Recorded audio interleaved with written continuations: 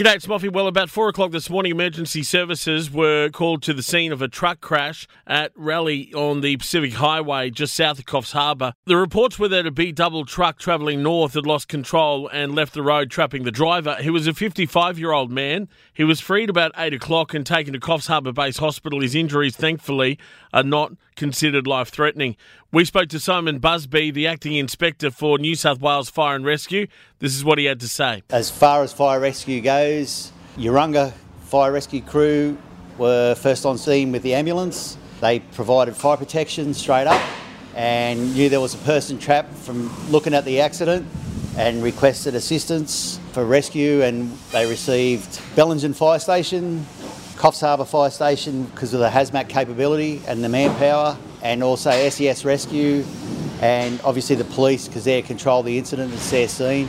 Typical truck crash, high impact, there's debris everywhere, and our main concern as far as fire rescue goes was the environment and obviously the patient's care as far as fire protection, but the oil and the diesel into the waterway there and remaining around the vehicle accident site.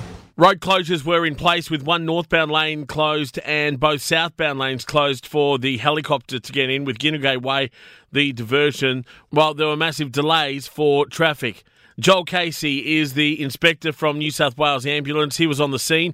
He talked us through what happened. 4 o'clock this morning, emergency services received phone calls of a truck incident in Raleigh, just south of Coffs Harbour. There was a sole male occupant, 55 years of age, who was trapped in the cabin of that truck. It appears he's come off the northbound lane through the median strip and into a creek bed. He has unfortunately pinned himself in the cabin when impacting the embankment of the creek. Emergency services were quick to respond. One of the local officers heard the impact and he was called out to the scene. He was treated and stabilised by the initial crews that were on scene, and the Westpac medical team arrived later to assist. Paramedic crews were able to stabilise the patient with his injuries, whilst Fire Rescue, SES and RFS assisted with the extrication. This went for 3.5 hours until we were able to free the patient from the pressure on his lower legs, and a further half an hour before we were able to remove him from the cabin itself. It was a big job. We transported up to Coffs Harbour a short distance with the medical team on board, whilst further assessments were being done now that they could see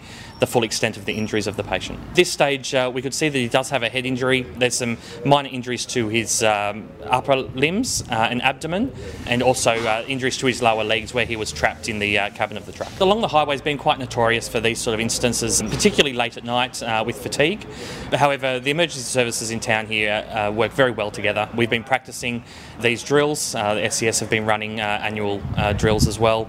So we are quite prepared for this, and the interagency relationship on scene was really quite efficient. Police media have declined to comment regarding road safety. It must be frustrating though for New South Wales Ambulance to have your crews going out to these road crashes so often. That's right. What I can say in this particular instance, without a doubt, this gentleman survived the incident because he was wearing his seatbelt. The extent of the injuries were evident that he still impacted the seatbelt. There was still the crush injuries from being pinned inside the cabin. If he wasn't wearing his seatbelt, this would have been a very different outcome. Motorists are urged to avoid the area if they can and expect extensive delays as the truck and its load is removed. Triple M reached out to the New South Wales Police Media Unit for comment regarding road safety. However, they declined.